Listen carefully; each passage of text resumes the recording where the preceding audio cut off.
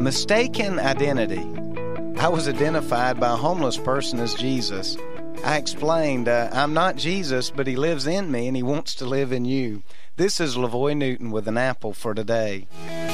The story goes like this. I was pumping gas and up walked a drunken homeless person. He held out his hand full of change and wanted me to add to it so he could buy something to eat.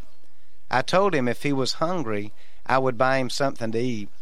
We went inside the store and he picked out a sandwich. He then introduced me to the clerks behind the counter. He said, "This is my good friend Jesus." I then explained to him that I was not Jesus, but that he lived on the inside of me and wanted to live on the inside of him as well. I'd like to encourage you today to invite Jesus to live on the inside of you. An Apple for Today is a daily word of encouragement by pastor and author LaVoy Newton. More resources and encouragement are available at anapplefortoday.com.